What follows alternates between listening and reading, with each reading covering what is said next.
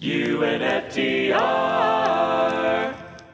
And there are certain things, messages which are allowed to get out, and there are certain messages which are not. And the class issue, you can talk about the environment, you can talk about the desire for peace, you can talk about opposition to Contra aid.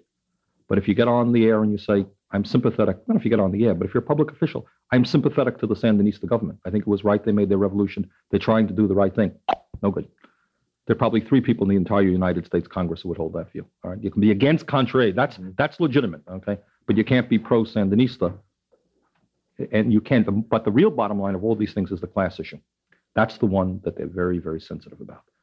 Wealth and power, who controls the world, who owns the world. There was an interesting article, of course it doesn't make the mass media either, it was a study that came out that shows 0.5% of the American population now owns 45% of the wealth. 10% own 83% of the wealth. Now you're not going to hear that talked about. But it means after all is said and done, a few got it all. They own every goddamn thing. The media is becoming tighter and tighter. Gannett owns now 91 daily newspapers. Okay, they own cable television. You know, these and those issues you're basically not allowed to talk about. Now and then they'll put it on, but basically those are themes that they don't really want to hear about. Bernie. From 1987, the year the Fairness Doctrine died. In our first installment of the 2-part FCC series, we discussed the origins of the Federal Communications Commission, the reason it came into existence, and the tension between its charge and the First Amendment. Our story resumes with a nod to the Chicago School, the 1-2 punch of the Reagan and Clinton administrations to deliver a death blow to media competition in the United States, and the recent history of net neutrality. Let's fucking go.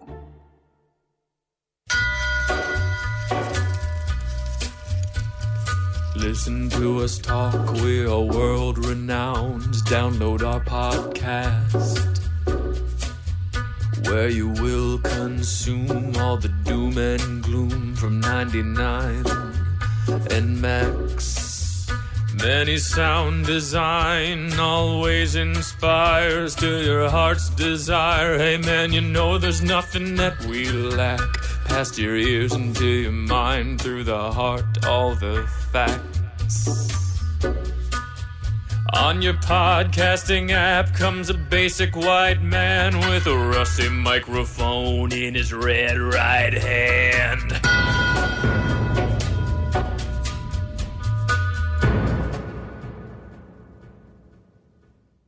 Unfucking the Republic is brought to you by Overcaffeinated members W. Jeremy D., William N., Specker, Sam C., Ryan F., Rodrigo G., Rob Nasby, Prof G., Pete M., Nathan Surst, Nathan E., Nettie Hugger 1, Michelle H., Matthew, and the memory of Nettie McGee.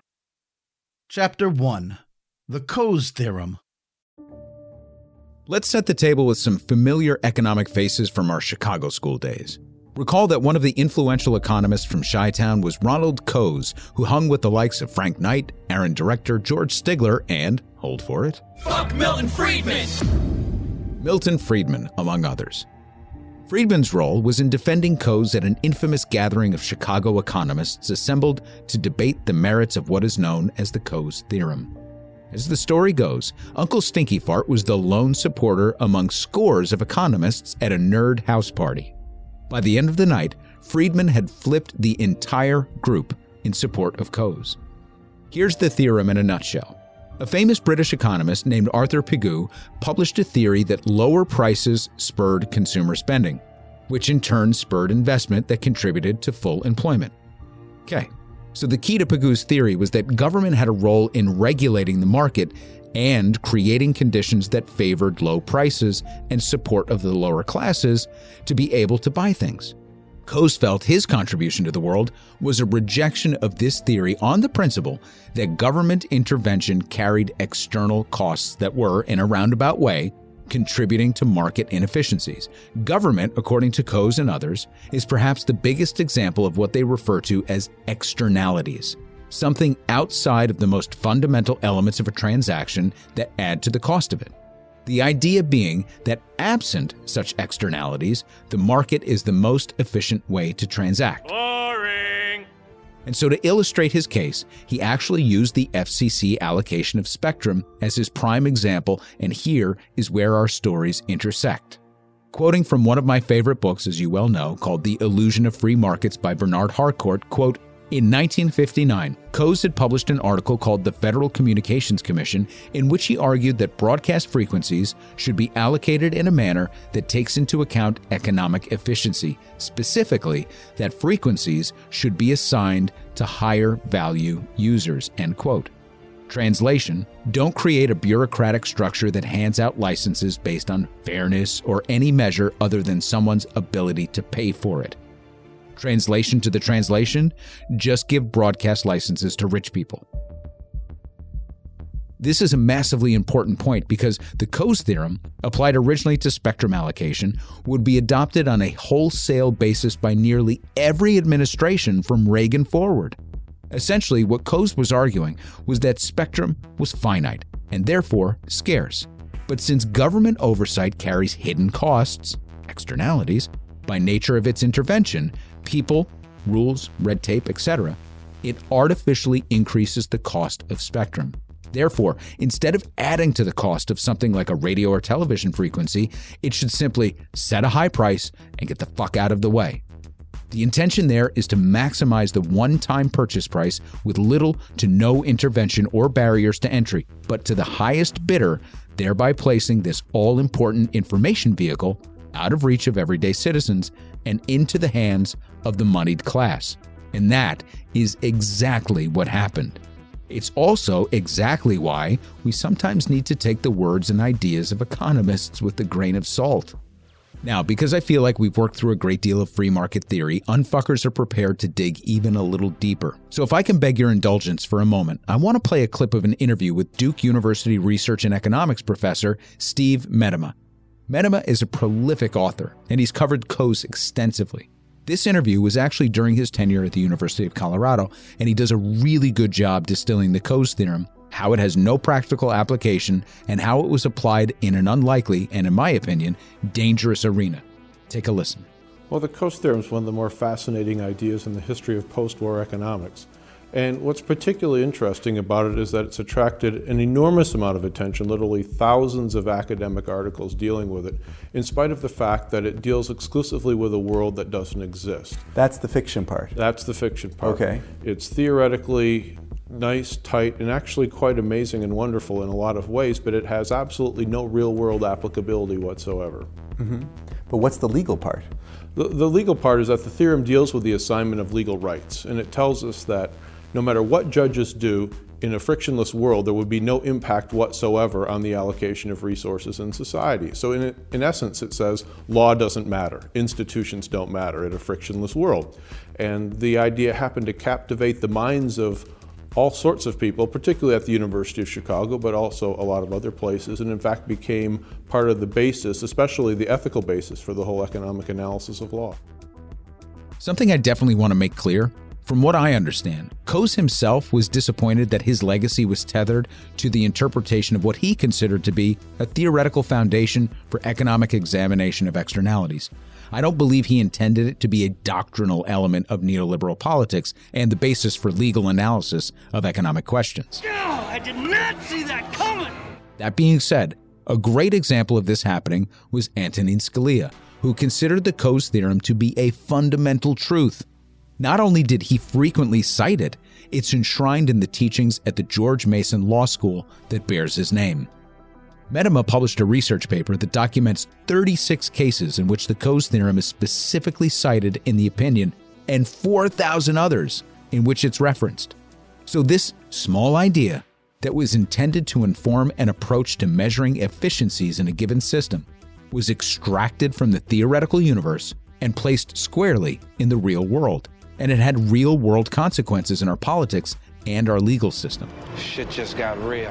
Where it matters to us today is that it grew from a model based on the FCC's treatment of spectrum allocation. It became so fundamental to our understanding of who should control the media in this country that policymakers, legal experts, economists, and broadcasters themselves understood this to be the law of the land. And there's no question that the germ of this idea that started in a house party of nerds in Chicago became the North Star of neoliberalism and the beginning of the end of fairness, competition, and equal time. And what is Aleppo? What was that for? Just felt like it.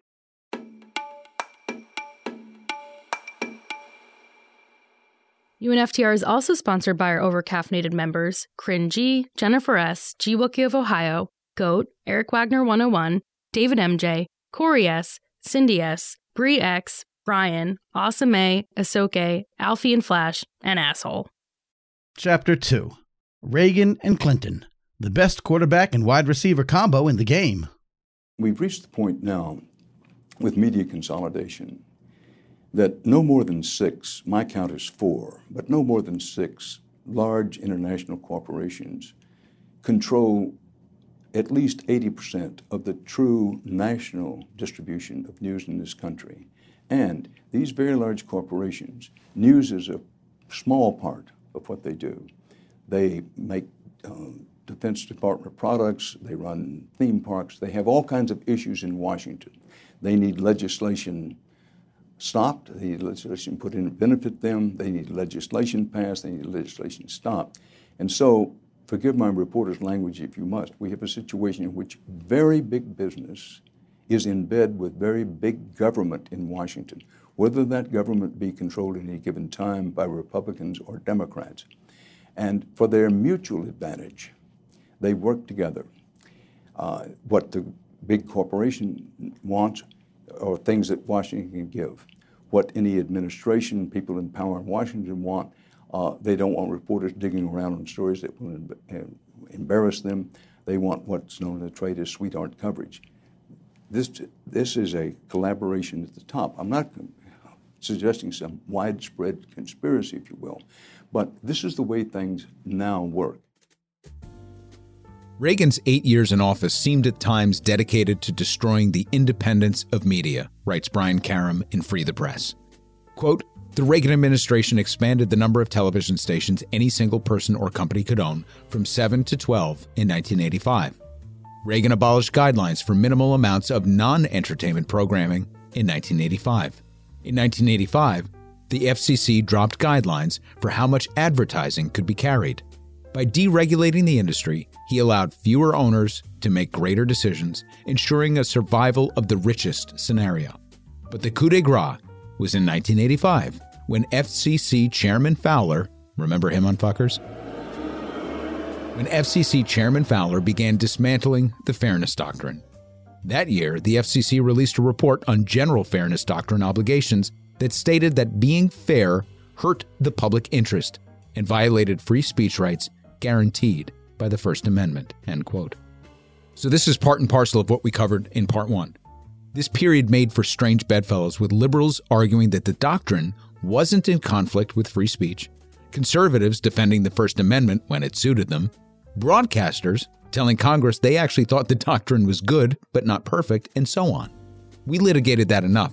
The part I want to focus on is the move in 1985 to loosen the ownership standards.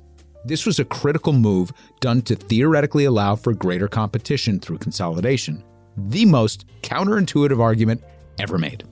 And of course, it resulted in the situation described by Dan Rather just a minute ago. This is where Bill Clinton picks up a 50-yard pass from Ronald Reagan several years later. By expanding the limits of spectrum ownership within individual markets, Reagan loosened the cap on the bottle of deregulation. Midway through the Clinton years, Bill Clinton twisted it off completely and let the genie out of the bottle with the Telecommunications Act of 1996. So let's hear from Clinton himself and invite his id to translate. This historic legislation, in my way of thinking, really embodies what we ought to be about as a country and what we ought to be about in this city. It clearly enables the age of possibility in America to expand, to include more Americans. The opening platitude, the age of possibility. This is where I squint and bite my lip a bit. Works every time. It will create many, many high-wage jobs. That's the first must-have. First rule of legislation. Just say it will create more jobs. It will provide for more information and more entertainment to virtually every American home. Unless you're really poor and live in a rural area, because we're going to let the market determine who gets the internet. Unlike that time we forced the phone companies to extend service to everyone in the country. Because I am the face of neoliberalism, but don't take my word for it. Just listen to the 3-part series that you and FTR produced on my time in office. It embodies our best values by supporting the kind of market reforms that the Vice President mentioned, as well as the V-chip. Well, that's the thing that old Al Gore really wanted, so parents could manage what their kids watch. I'm sure that's going to work out great, and every single kid in America won't see hardcore porn by the time they're 5 years old. And it brings us together, and it was passed by people coming together. This bill is an indication of what can be done when Republicans and Democrats work together in a spirit of genuine cooperation to advance the public interest and bring us to a brighter future. Returning to Karam to describe the act that fairness and accuracy in reporting called, quote, bought and paid for by corporate media lobbies, here's Karam. The Telecommunications Act of 1996 was the first significant overhaul of the country's telecommunications law since the Communications Act of 1934. The act's stated objective was to open up markets to competition by removing regulations and barriers to entry. The idea being that with the emerging internet and cable television markets, anybody in the world should be able to jump in and compete. It was sold as a way to lower the barriers of entry into the market, making for greater competition and democratization of the telecommunications world. In other words, it only encouraged the monopolies that the act stated it would prevent. Instead of allowing more competition, it only made it easier for the monopolies to gobble up smaller companies, becoming larger and more dominant along the way, end quote. And that is exactly what happened. Public companies went into a feeding frenzy, buying frequencies at absurd multiples. As consumers eventually moved away from broadcast media with the rise of the tech giants, these high prices would eventually come back to haunt them. But it had the opposite of the stated goal of increasing competition, because the only companies that could afford to buy these frequencies were either public companies or venture-backed companies seeking to go public. So in a matter of a few years, individual operators in the biggest media markets had cashed out, and in their place, conglomerates shrunk staffs, streamlined programming to cut costs, relied on national formats that killed market-specific identities, and all but eliminated public benefit programming. Spectrum had been fully commoditized. So that's the broadcast side of things that's often overlooked, because the headlines behind Telecom 96 were more about the internet. It was unclear to most Americans just how important the internet would become in all of our lives, but that's where the Clinton administration really had some keen insight. Remember that Al Gore invented the internet. In all seriousness, you might remember from our Clinton series that the administration was very connected to Silicon Valley, and the so-called New Democrats were keen to harness the tech sector in support of its anti-poverty initiatives. There was a true belief, and much of it justified, that the government needed to clear the barriers to entry to telecommunications that had been previously restricted when the baby bells were broken up. The fear at the time, again that was founded to a large degree, was that the companies most appropriate to invest in lighting up the nation with access were the telecom companies. Before wireless, fiber, and cable, it was the phone companies that were seen as the primary access points to bringing consumers the internet. Without the ability to transform this access nationally, many feared the United States would lag behind other nations because it restricted investment into infrastructure. There's a war out there, old friend. A world war. And it's not about who's got the most bullets. It's about who controls the information. What we see and hear, how we work, what we think. It's all about the information. So the stated goal of the bill was to, quote, accelerate the deployment of an advanced capability that will enable subscribers in all parts of the United States to send and receive information in all of its forms, voice, data, graphics, and video, over a high-speed switched interactive broadband transmission capability, end quote. As usual, the United States, especially under the New Democrats who were in power at this all-important intersection of technology and demand, pursued a market approach to solve the problem of connectivity. Incentives were given to large corporations, very few restrictions were placed on them, and as many obstacles were cleared as possible. And did it work? You bet. That's why the United States is so competitive in the digital arena. And I'm not just talking about tech companies, although they were certainly among the largest beneficiaries of deregulation, but our entire financial and banking system, communications and supply chain, you name it. The whole damn system is wrong! Ah! On the other side of the world, The next closest competitor is, of course, China. And there's an argument to be made that China is ahead of us in terms of connectivity and internet usage. China pursued a centralized planning route that brought it to the same point as the United States and forced the birth of a tech sector. Europe, on the other hand, lags behind because of the fractured nature of regulations, privacy issues, national interests, and lack of a whole Europe conglomerate strategy. It is, after all, made up of different countries. So now the United States is beginning to compete with China in other areas of the world, such as Africa, and they're both encroaching on the Mediterranean, which has fallen significantly behind other parts of the world. China calls this their Belt and Road Initiative, which is commonly referred to as the Digital Silk Road. The point is, we cannot dismiss the gains that were made to modernize the economy, to foster the tech sector, and to set us up for success to compete in the coming years. There's a flip side to that coin. There's always a flip side. Ours is that we're beholden to the tech giants and the conglomerates who rule the airwaves and the internet. China is, of course, beholden to the interests of the CCP. In our case, the data is owned by private companies. They determine what we see, what we hear, and what we purchase. In China's case, their government does. So let me ask you, is there a difference? In Europe, they're leading with security and privacy first. In the US and China, these ships have sailed.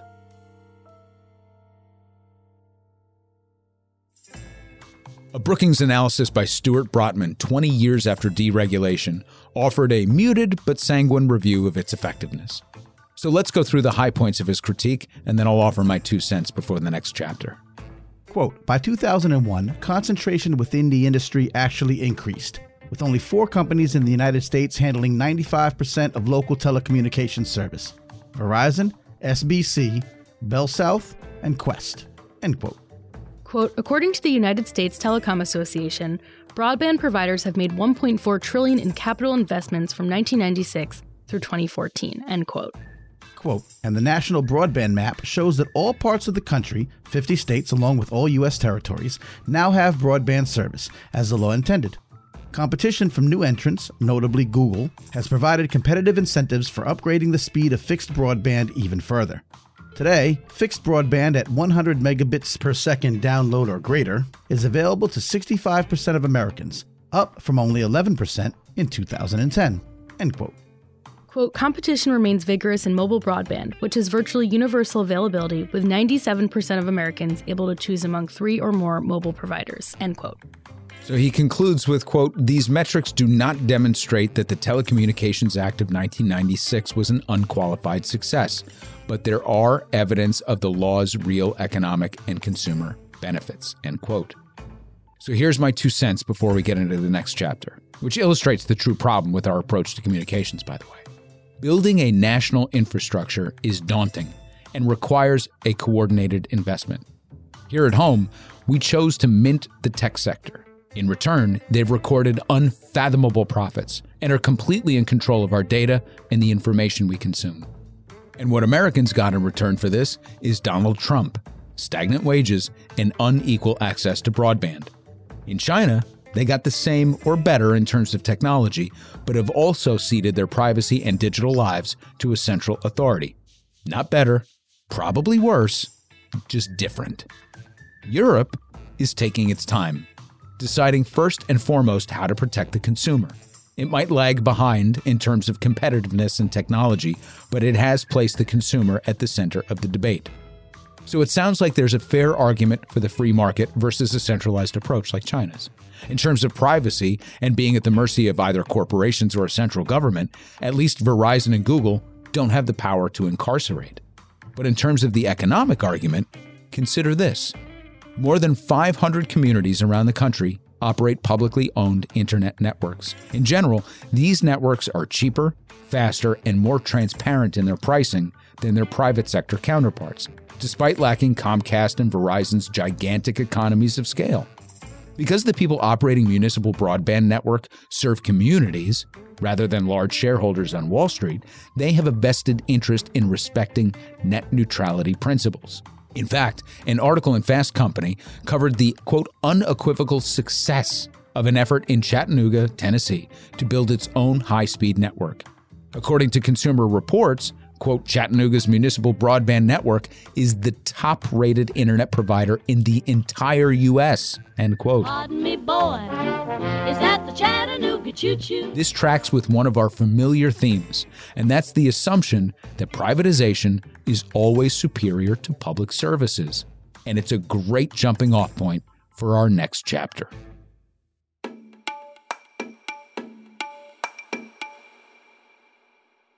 Chapter 3, Title II and Net Neutrality. Pick a side, any side, as long as it's the side of big business. I'm excited about this next chapter on Fuckers because it allows me to set this up with an excerpt from a listener's essay on the FCC. So more than a year ago, I received a message from a listener named Tristan E., a political science student at a community college in Los Angeles with a deep interest in many things, including the FCC's role in undermining net neutrality. I flagged the email at the time after reading his essay on the subject and returned to it when I was putting this episode together. I asked Tristan if he would allow me to source him for the episode, and he responded graciously. Yet another example of the powerful, collaborative nature of our journey together on this pod. Let me begin with Tristan's framing of net neutrality as a concept before digging further into his explanation of the issue that we face as consumers. Here's Tristan. Quote, net neutrality advocated viewing the complete neutrality of content delivery as the cornerstone of the open internet.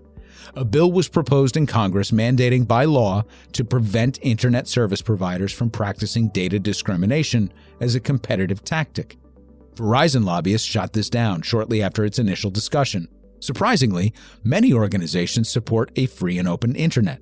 Google, Facebook, Amazon, Microsoft, and many human rights activist groups all believe that an open internet is critical for the democratic exchange of ideas and free speech, end quote. So I like this because, like the fairness doctrine debate illustrated, not all participants have the same view. To me, this one is more logical, though. It makes sense that providers of service would be opposed to the government dictating the terms of service. But on the other hand, it benefits the tech giants greatly to have an open internet with as many users surfing at high speeds. Now back to Tristan to explain the concept more fully. Quote, in 2002, the term net neutrality was born. The concept was proposed in response to efforts by the FCC to require internet solutions providers to share their infrastructure and cable lines with other ISPs. After much debate, the Supreme Court finally struck down the regulation, siding against in National Cable and Telecommunications Association versus Brand X internet services. The main sticking point was whether internet service providers were considered information services, similar to traditional media outlets, which allow users to upload and share content on the internet. In 2015, new net neutrality guidelines were established which barred providers like Comcast or Time Warner Cable from deliberately throttling internet traffic from specific websites based on demand or business preferences.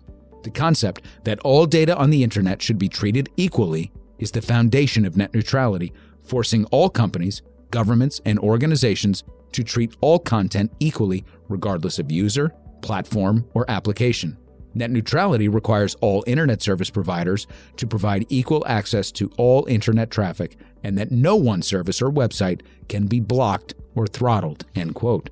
You're a smart motherfucker, that's right. So this was big news at the end of the Obama administration that we would pursue a path towards a more open internet. Here's former chairperson Tom Wheeler celebrating the FCC's commitment to an open internet in 2015 near the end of Obama's term in office. Today, the FCC's open internet rules go into effect. There's now a referee on the field to protect consumers and innovators online. Not only does that mean no blocking, no throttling, and no fast lanes, it also means vigilant oversight as the internet continues to evolve. After a decade of debate, these rules finally provide strong safeguards for free expression and innovation on the internet, and at the same time, promote continued investment in our nation's broadband networks. For more information, go to fcc.gov/openinternet. Oh, okay, cool. Let's go to the website, www.fcc.gov/openinternet, and, page not found. I wonder why.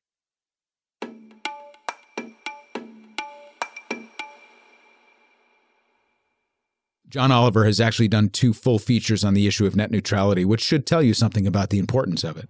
The internet, repository of all human knowledge and videos of goats singing Taylor Swift songs.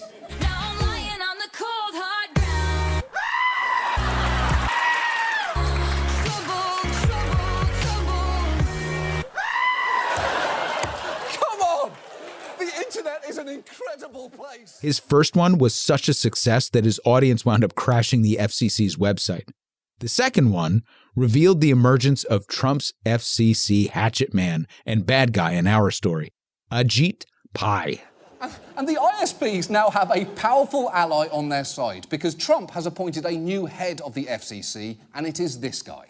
Ajit Pai is known for being anti-regulation, pro-merger. Last month, he said he wanted to, quote, take a weed whacker to current FCC rules and predicted net neutrality's, quote, days are numbered. Wow, okay. Days are numbered and take a weed whacker are serial killer talk.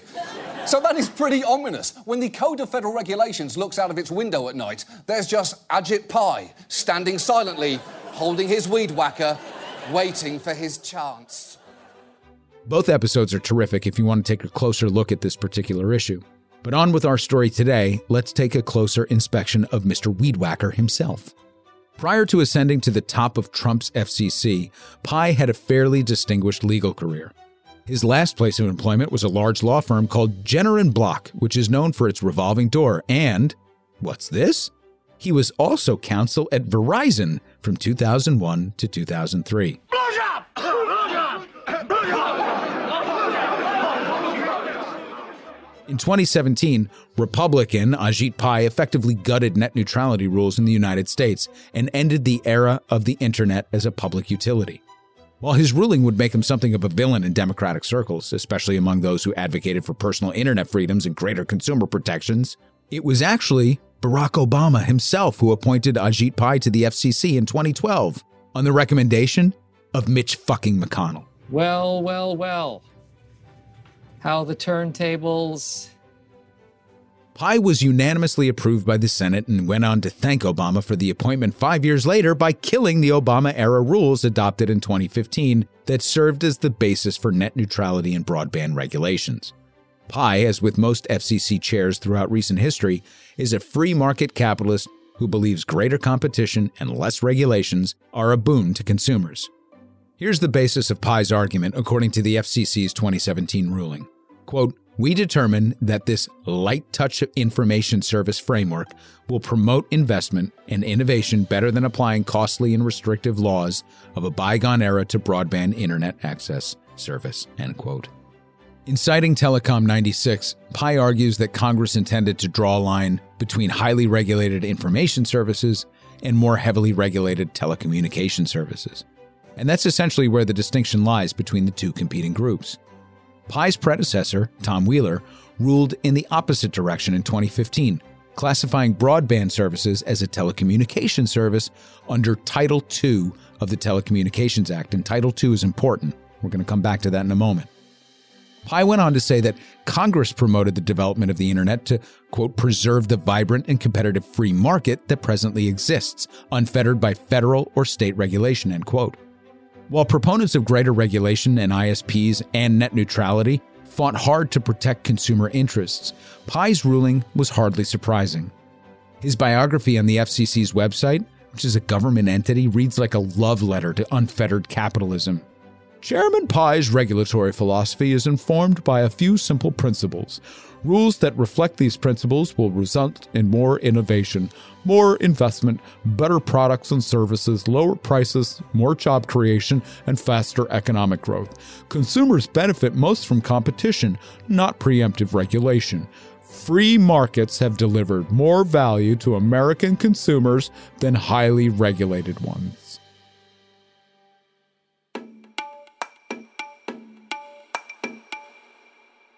So we have to distinguish between net neutrality as a concept and then Title II as a statute.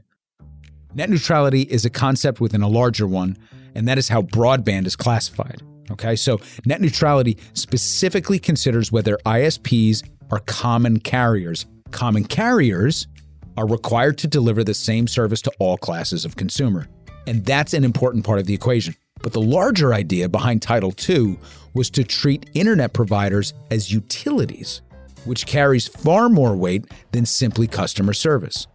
Full adoption of Title II, which is what we had for the briefest moment at the end of Obama's term, would reclassify broadband as a utility and require companies to do things like replace old networks that are being decommissioned, ensure that everyone has equitable and affordable access to broadband, build in resiliency to prevent blackouts and downtime, offer universal service to prevent digital redlining, schedule replacement and maintenance to better prepare for emergencies, mandate that Unfucking the Republic is universally available and accessible to all. The pandemic changed the conversation completely, thankfully, though it didn't necessarily change our approach. But at least it demonstrated the value of universal access to high-speed broadband in education, healthcare, emergency services, and work. Senator Ed Markey has introduced a bill that will help the country get back on track and restore the authority to the FCC to rechart the path to net neutrality. Here's a good quick analysis from the Electronic Frontier Foundation. Quote, the Net Neutrality and Broadband Justice Act and its companion in the House of Representatives aim to put a stop to these abuses by reclassifying broadband internet services as telecommunication services under Title II of the Communications Act, thereby giving the FCC the authority they need to reinstate net neutrality and lay down equitable rules of the road once more. While the bill is narrow, what it does is important. It prevents the FCC from reclassifying broadband internet services again in the future. This bill stops the back and forth we've experienced, with one FCC instating net neutrality rules, only for another to strip away those protections, end quote. So it's still too early to tell whether Markey's going to get much support for this, and right now it's in committee, so we'll see what it looks like when it emerges and it's marked up. But if anything, what will hold it back is the shift from FCC regulation to codified law, the back and the forth that the foundation describes. So long as it stays as a regulatory maneuver, it will ebb and flow with whoever is in power. But once it's law, it's law. So I have to imagine that the lobbies are in full offensive battle formation to block attempts to codify Title II.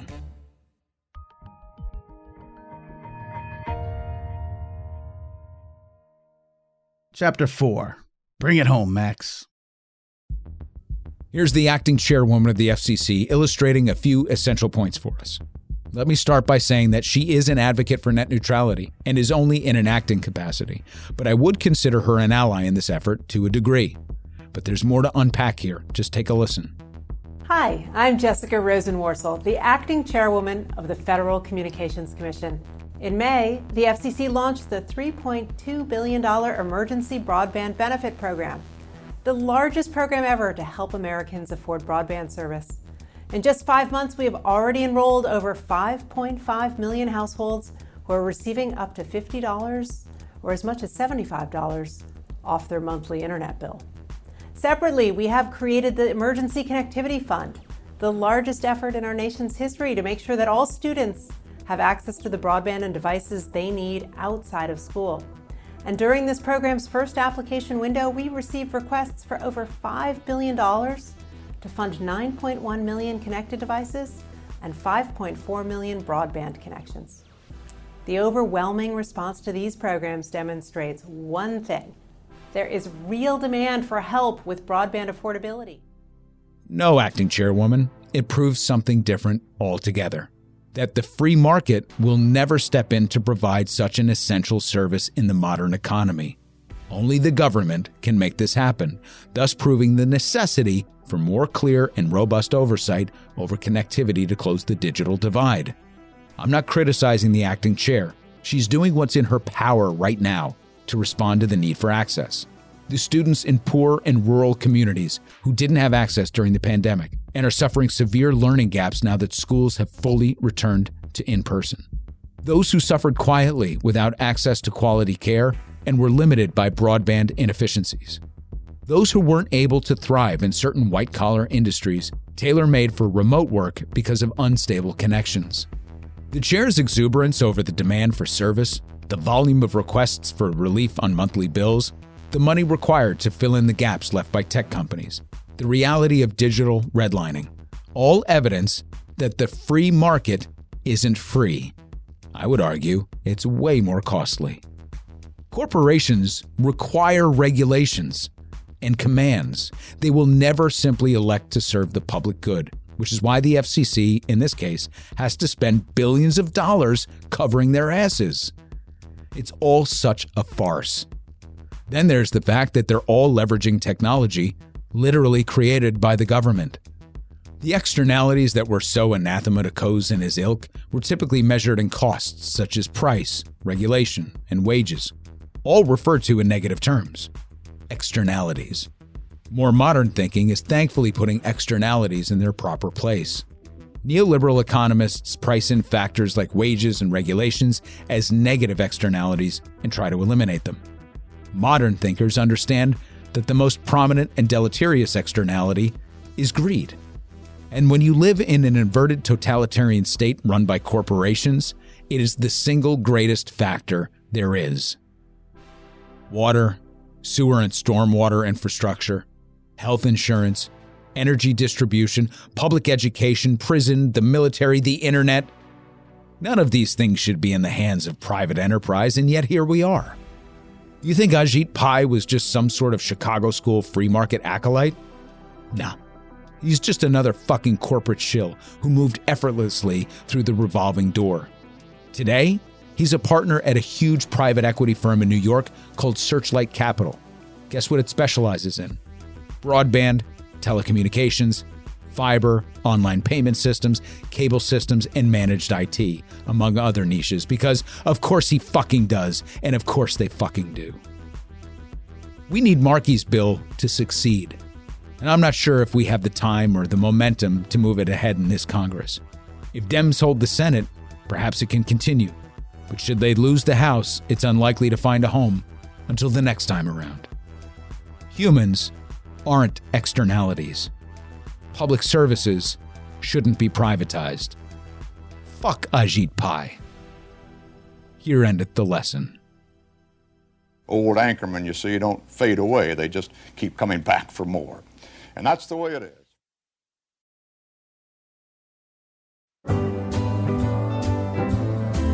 It's the end of the episode where we used to do show notes. Now we just talk through a few things. Reflect on what was said or what we should have done instead. Oh, post-show musings. All right, welcome into Post-Show Musings, everybody. I appreciate your indulgence on this one. This was a lot.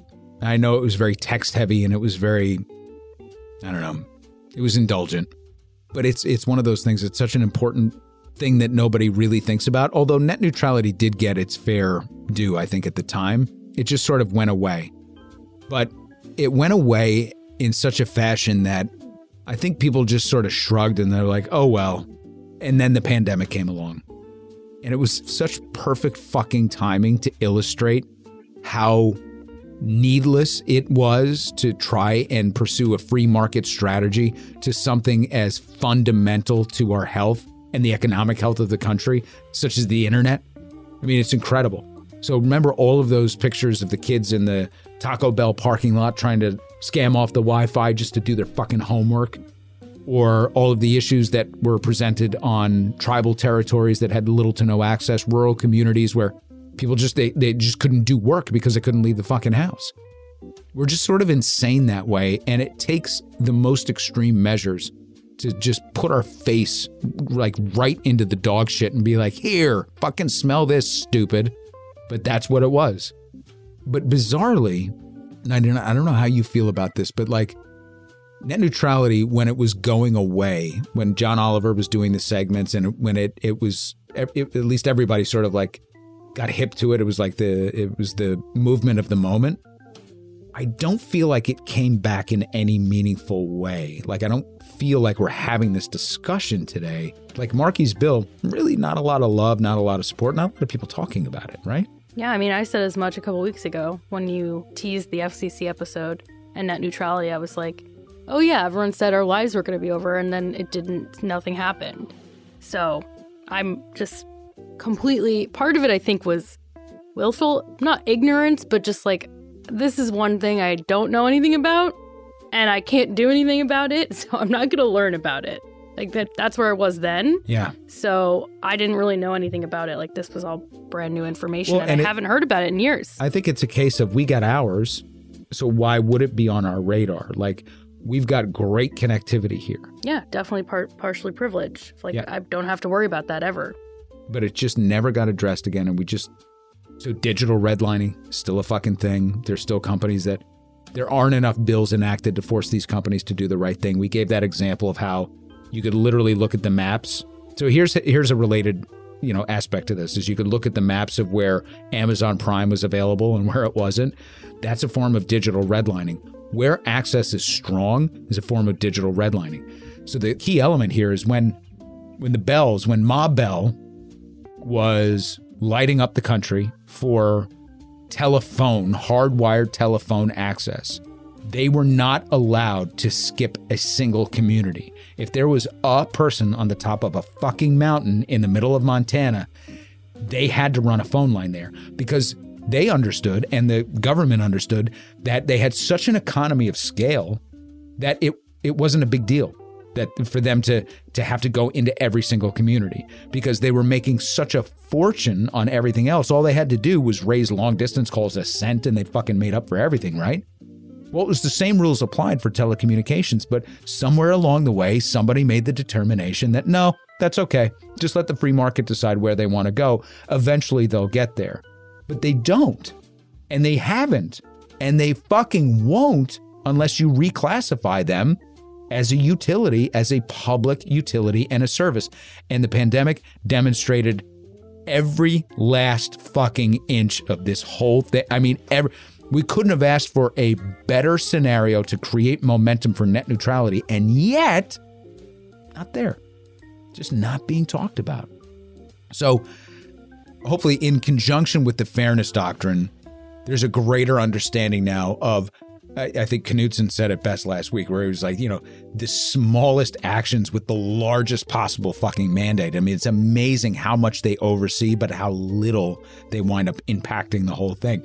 The broadcast spectrum issue, the fairness doctrine issue, I think those ships have sailed, because you can't have rules apply to broadcast spectrum now that don't also apply to the internet. And if you try to encroach on free speech on the internet, as you would in public airwaves, which are, yes, scarce, there's no fucking way that it's going to happen. I mean, there's just no way in this time, in this era, in this age, and there's a good argument to be made that it shouldn't, because it's free speech. The internet also it's not really public. It's not. Everything on the internet is owned by people, for the most part. That's right. So Twitter can kick Donald Trump off because it's a private company. Right. Sure, it's on the internet, but that's the choice that we've made on fuckers, course. right? We have ceded that authority and that ability. That's why I wanted to draw the example of such an extreme example of China with centralized planning authority versus letting the free market determine it. You can't yell and scream about Twitter kicking Donald Trump off unless you want to have some sort of system where the government as a central agency controls that as well. Or it's a fucking free-for-all and there's no such thing as hate speech. That's why this is very tricky. And it is. That's what somebody like Musk wants. We're going to get into another villain pretty soon that I think is an important corollary to this story. And sort of, for me, really, so it's not... Is it Tipper Gore? Fuck you, Tipper Gore. Oh, poor Tipper. Left by Al. Yeah, sure. I mean, Al fucked her over. She just sort of cast us. I mean, yeah, fuck her for the stuff she was doing. But yeah, I mean... He turned out to be kind of a dick. I don't care what people in their marriages do as long as it's not abusive or controlling. If you're a shitty husband, that's your fucking business. Okay. You know what I mean? Yeah. Like... I just felt bad for Tipper. No. Okay. I think she did a lot of harm. In that era, for sure. Yeah. Yeah, that was Has she repented? That was her little pet project. You're right. Yeah. Well, Eminem put her in her place. Well, I know that as a basic white guy. Let me be me. So let me see. To be completely fair, 2 Live Crew kind of put her in her place with their 1990 obscenity trial, which made it all the way to the Supreme Court. Where was I going with that? You're going to have a new villain. I think you were talking about Barney? Yes. No. So he's not the villain? He's not? No, but I see it as a very strong corollary to this episode. Because this is all about ceding authority and where you want these lines drawn and who you are, in a de facto way, electing to be in control of everything. And the way that we've organized our system, we have allowed certain individuals, almost monarchs in their own right, to be in control of stuff that you never imagined them being in control of. And so it's frying pan into the fire sometimes. We don't want a central authority and a government like China cracking down on all privacy. That's a bad fucking model. But there are models out there that give us the sort of the light and the way as to how this can be constructed. It just means that we have to be more patient, and that's certainly not the American way, and that is Europe. So protecting privacy, putting the consumer at the center of these things, making sure that our data isn't bought and sold 1,000 fucking times, making sure that we can maintain, privacy over our thoughts and our actions and our speech and all of those things, and also having certain hate speech measures in place to make sure that society doesn't get fucking out of control.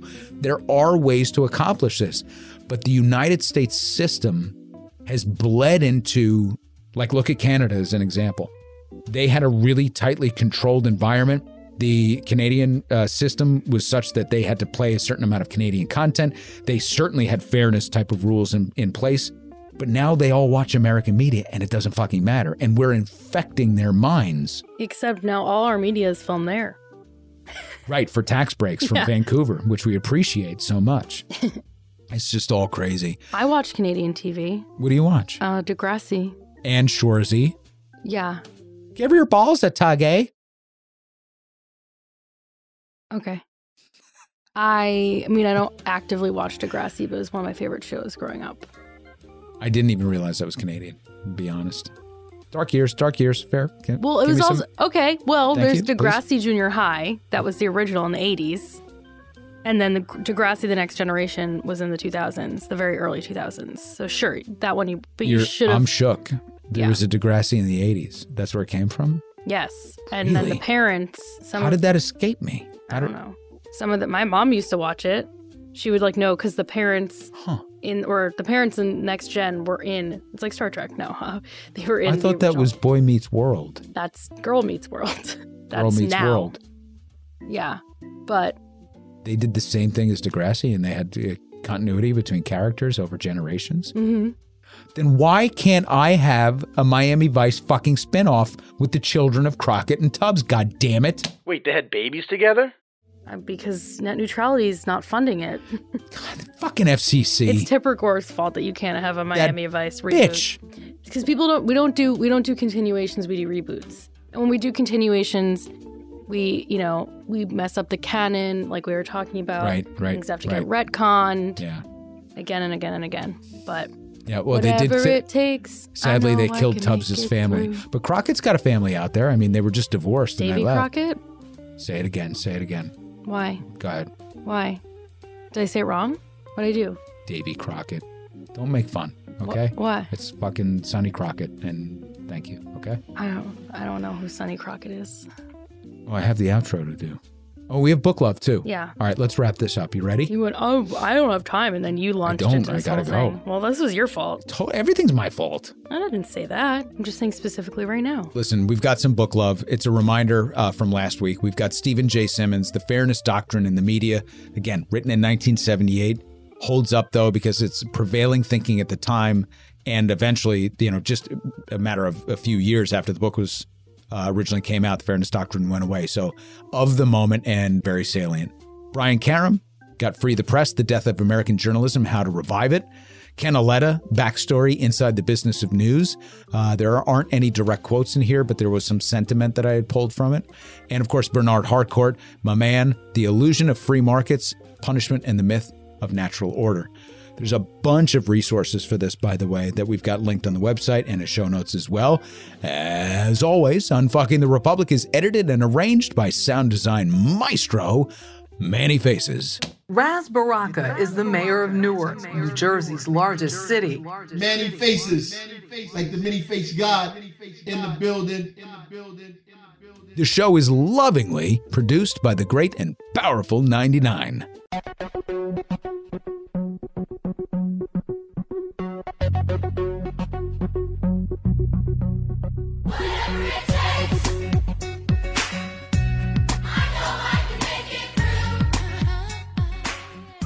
Our theme music was composed by Tom McGovern. Hey, if you haven't done it, just go to TomMcGovern.com or make sure you're following him on the socials.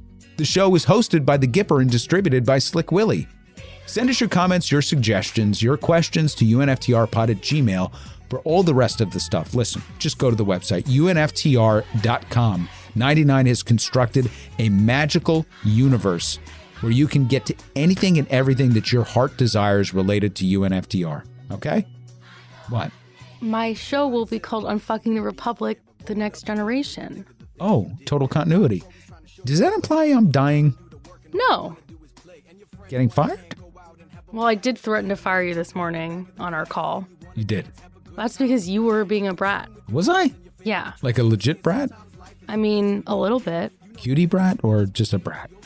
Like a little cute, but mostly annoying. I'm sorry. It's fine. Just don't fire me. Okay. I gotta put food on the table. All right, unfuckers. We'll catch you for show notes in the middle of the week, and then we'll catch you with our little corollary episode shortly thereafter. And then we'll catch you after that with show notes, and then we'll catch you again. Wait, you're not using some topical creams. We got some other things coming up. Who the villain is? I'm not. You're not going to tease it? Give a hint. He's terrible. And let unfuckers guess. Is this called engagement? This is called marketing? Okay, so it is a master of the universe. He's a prickly fella. Is he a pear? Prickly pear. He's not a prickly pear. Does that would imply he might be sweet on the inside. Spiky and he's hair, not. like Sonic the Hedgehog? Nope. Is he Sonic the Hedgehog's arch nemesis, Dr. Robotnik? He's not. Okay. Well, give more actionable tips. I'm trying to do it without giving it away. I know, but we're trying to engage people. He is a vulture capitalist. So he's a prick. He's a vulture capitalist. Is he that guy? And a master of the universe. That's the thing you made up. Extraordinarily wealthy. Oh, Donald Trump. And hates, I said wealthy. And hates, I mean fucking hates democracy. See you next time. No matter what'll happen, you will know what is true. And guess what? I know that. Come on. Yeah.